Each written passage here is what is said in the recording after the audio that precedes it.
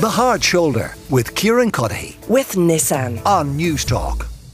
Something they were talking about on News Talk Breakfast this morning was this survey from the UK about access to pornography, children accessing pornography on smart devices, and links between that access and sexually harmful behaviour in those children or as they grow older. They spoke to Helen Rumbelow, who's a feature writer with The Times. Take a little listen to what she had to say.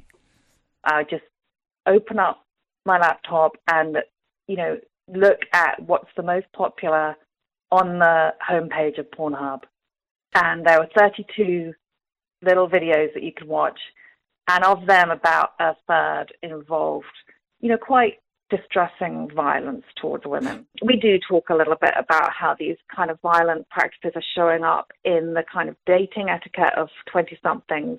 It's these things like choking, slapping, this kind of thing, that is very directly now the result of pornography. That was the majority of it, but there were a couple that were, seriously grueling, and I would say would, in any other context, make you seriously think this was some kind of sexual assault. Siobhan O'Neill-White from mams.ie, the parenting website, is with me now. Siobhan, access to pornography, kids and younger teenagers accessing it, it's a minefield that as parents we'd love to avoid. I don't think we can, though. That's the problem, isn't it? We can't avoid it. We can't avoid it, and we also can't avoid talking about it with our children. I have 3 teenagers and have to have those conversations with them. And yeah, it's a bit awkward and uncomfortable, but by having those conversations regularly and making sure that they understand that what they're seeing on there, that's not real. A really important thing to know that even if you have parental controls on your child's devices, they're well able to see stuff on other kids' devices. So the first time one of my children saw something distressing in that regard was in school and was on somebody else's phone. So even if you're doing your best to protect your children, you can't actually shield them from it. They are going to be exposed to it at some point or another. And it's really important, especially with boys, to explain to them that that's not normal. It's not normal to pull a girl's hair or to be aggressive with a girl. This is not something that most women want or enjoy. That it's not an actual representation of consensual sex between 2 adults. It can be really graphic and distressing, and that is not, and it's becoming normalised because it's so accessible. So even if you're really restricting your own kids, and we do restrict our kids, taking their phones, devices, going through them, checking them, they can still find it on other kids' phones, and other kids are showing them things in school and college and places like that. So they are going to be exposed to it. So it's a combination of restricting access but acknowledging that you can't restrict it completely, and then equipping them with kind of the knowledge to interpret what they see. Is that it?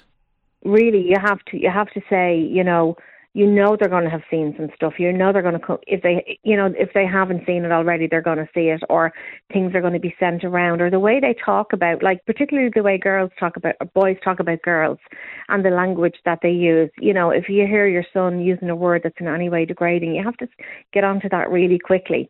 We talked about consent from a fairly young age with our son, and once our girls were teenagers, and explained what consent actually is. Consent is not saying yes. Consent is not saying no. So if a girl says no, she also has to say yes. It has to be the 2 people involved have to want to do whatever it is they're going to do. So I think the porn, it's very confusing for them, because you'll have, girls are saying no, and maybe they don't like certain things, and they're getting mixed messages. So we really need to do a lot in terms of teaching the kids what consent actually is. That needs to be talked about more in school. They do talk a little bit about it in social services in secondary school, but they're not really, and I understand it's a difficult subject, and maybe teachers, it's not on the curriculum and they don't have the authority to get too into it, but it's definitely a problem that's becoming more prevalent with our kids as they're coming into adulthood, and it's something that we do need to be aware about and talking about more. It should be part of different subjects in school, mental health, physical health, all that kind of stuff. It's definitely something that we're not really addressing. And look at the amount of assaults and murders, and it's all men assaulting women. Not all men, but there's been a lot of women assaulted and killed in Ireland in the last 10, 20 years by partners or ex-partners. There's a lot of violence towards women, and it's something that I really worry about as a mother of 3 girls. There's different rules for them than there is for the boy.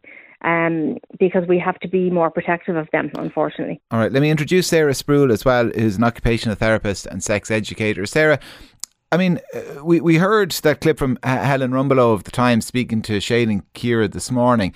And I mean, for people who read her article, it's kind of terrifying, the stuff that she lists off that she saw online. It's difficult, Kieran, and like I work in this area, and I was reading that article and I started to panic, and I have all the information and knowledge at my fingertips of how to have conversations with kids sort of from the age of 7 and 8, about what's online. So I suppose the first thing that came to my mind was we don't do any good parenting when we're panicking, and the analogy that comes to mind is, trying to teach our kid to swim when they've just fallen into the swimming pool while we're on summer holidays. Yes. I don't know about you, but I wouldn't be doing a good job of that. I would be sort of panicking and getting my kid out. It's the same thing when it comes to phone use and sexually explicit content. We want to develop the habits of having really open conversations about all sorts of things related to body and sexuality from the ages of 6, 7, and 8, because what we're doing that early, really? Yeah, sadly, yes, because we're creating a foundation. Because I have a 6 and an 8-year-old, and I'm kind of hoping I can put this off for about a decade. Yeah, in your dreams, for forever, if I can. I guess the thing is, we have to sort of think about, well, look, who do we want really to do the hard work? Are we willing to do the hard work and learn how to have these conversations with our kids? Or are we sort of putting that off and essentially allowing them to have an experience where they have had no conversations to prepare them for how they might feel, what they could say if they see something like naked people online doing all sorts of things with each other's body? And I mean, are there resources to help people? Because Jane's after getting in touch. I've no idea how to talk to my kids about this. I'm so uncomfortable. I don't know how far I should be going. My kids are 9 and 11, and we've yet to have a proper conversation about it. Yeah, it's hard, and it makes sense because, most of us did not have role models of adults in our lives when we were growing up that would have conversations about anything related to sexuality, let alone porn. It wasn't such a big deal. Well, I'd wager there's lots of couples who don't have these kind of frank conversations with each other. Yes. Out of embarrassment, let alone have it with their 7-year-old. Look, that's exactly right, because there's a lot of sort of shame and silence. It's hard for us to speak up about things that are related to intimacy and the things that we find sort of interesting or sexy. So it makes sense that if we're trying to have a conversation with a young person or a child about information that's going to keep them safe and give them skills to negotiate consensual relationships and consensual interactions in the future, that we've got nowhere really to start. We've got nothing to fall back on. And I suppose that's where you can start educating yourself, talking to a sex educator like myself or some other adult who understands where you can start with a conversation like this. Siobhan, having had and tried to have this conversation with your own kids, I mean, what advice do you give people?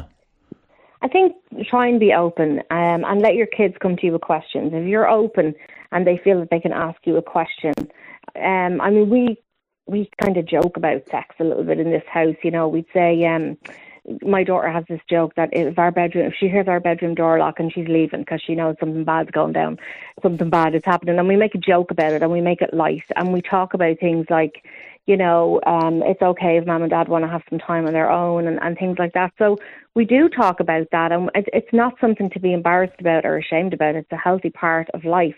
And I would have much more open conversations with my husband now than I would have, say, 20 years ago, because I think we've evolved more and we need to, say what we like, what we don't like, and be open and honest about that kind of thing. My children will be all curdling they'll all be dying at the moment if they're listening to this. But if we can have those conversations with our partner and we know ourselves what we like, it's easier to have those conversations with your children. They need to know they can come to you. There's a lot of things where girls who are 11, 12, 13 are being asked to send nudes. It's a huge thing. And I know so many kids that have done it and they've sent nudes and the boy has promised, I promise I won't show it to anybody. And the next thing, it's all over It's been Snapchatted to loads of different people, and the trauma that brings on a young teenage girl is unbelievable. So I've had the conversations with my daughters of, this is probably going to happen to you. Somebody's probably going to ask you for this. And they have been asked for it, and they've said no. So would it have been better if we didn't have that conversation and pretended that it doesn't happen? Because I've seen the effect when it has happened and a girl has sent one, and it's had devastating consequences in some situations. So we have to have those conversations and say, look, never do something that you're not comfortable with. And if somebody is asking you to send you something like that, think about why and be very careful. And, a lot of guys will say, if you really liked me, you'd send it to me. Red flag. Yeah. Red flag straight away. Absolutely do not send it. But we need to educate our children. Our boys don't ask for it. Or, boys can ask boys and girls can ask girls. If someone's asking you for that, why are they asking you? Do you trust them? Are you comfortable? Is it the right thing to do? So, and our children need to be informed about what can happen if they do agree to send something to somebody, that it might not stay within just that person's phone. It may be spread further than that. And how would they feel? So I've had those conversations and will continue to have those conversations as my other children become up and become a little bit older. Right. Because if they can't come to us as parents, they're going to go and get their information elsewhere, maybe online, and then we're going to run into more problems. And it's a topic we talk about on mams.ie regularly and on the Facebook, and parents do ask for advice. And the best thing is ask an expert, but be open with your children and let them know they can come to you, even if it's awkward, if you feel awkward, if they feel awkward. The more you do it, the better. Easier those conversations. Yeah. Exactly. Siobhan O'Neill-White from mams.ie and Sarah Sproul, the occupational therapist and sex educator. Thank you both very much for joining me. The Hard Shoulder with Kieran Cuddihy. With Nissan. Weekdays from 4 on News Talk.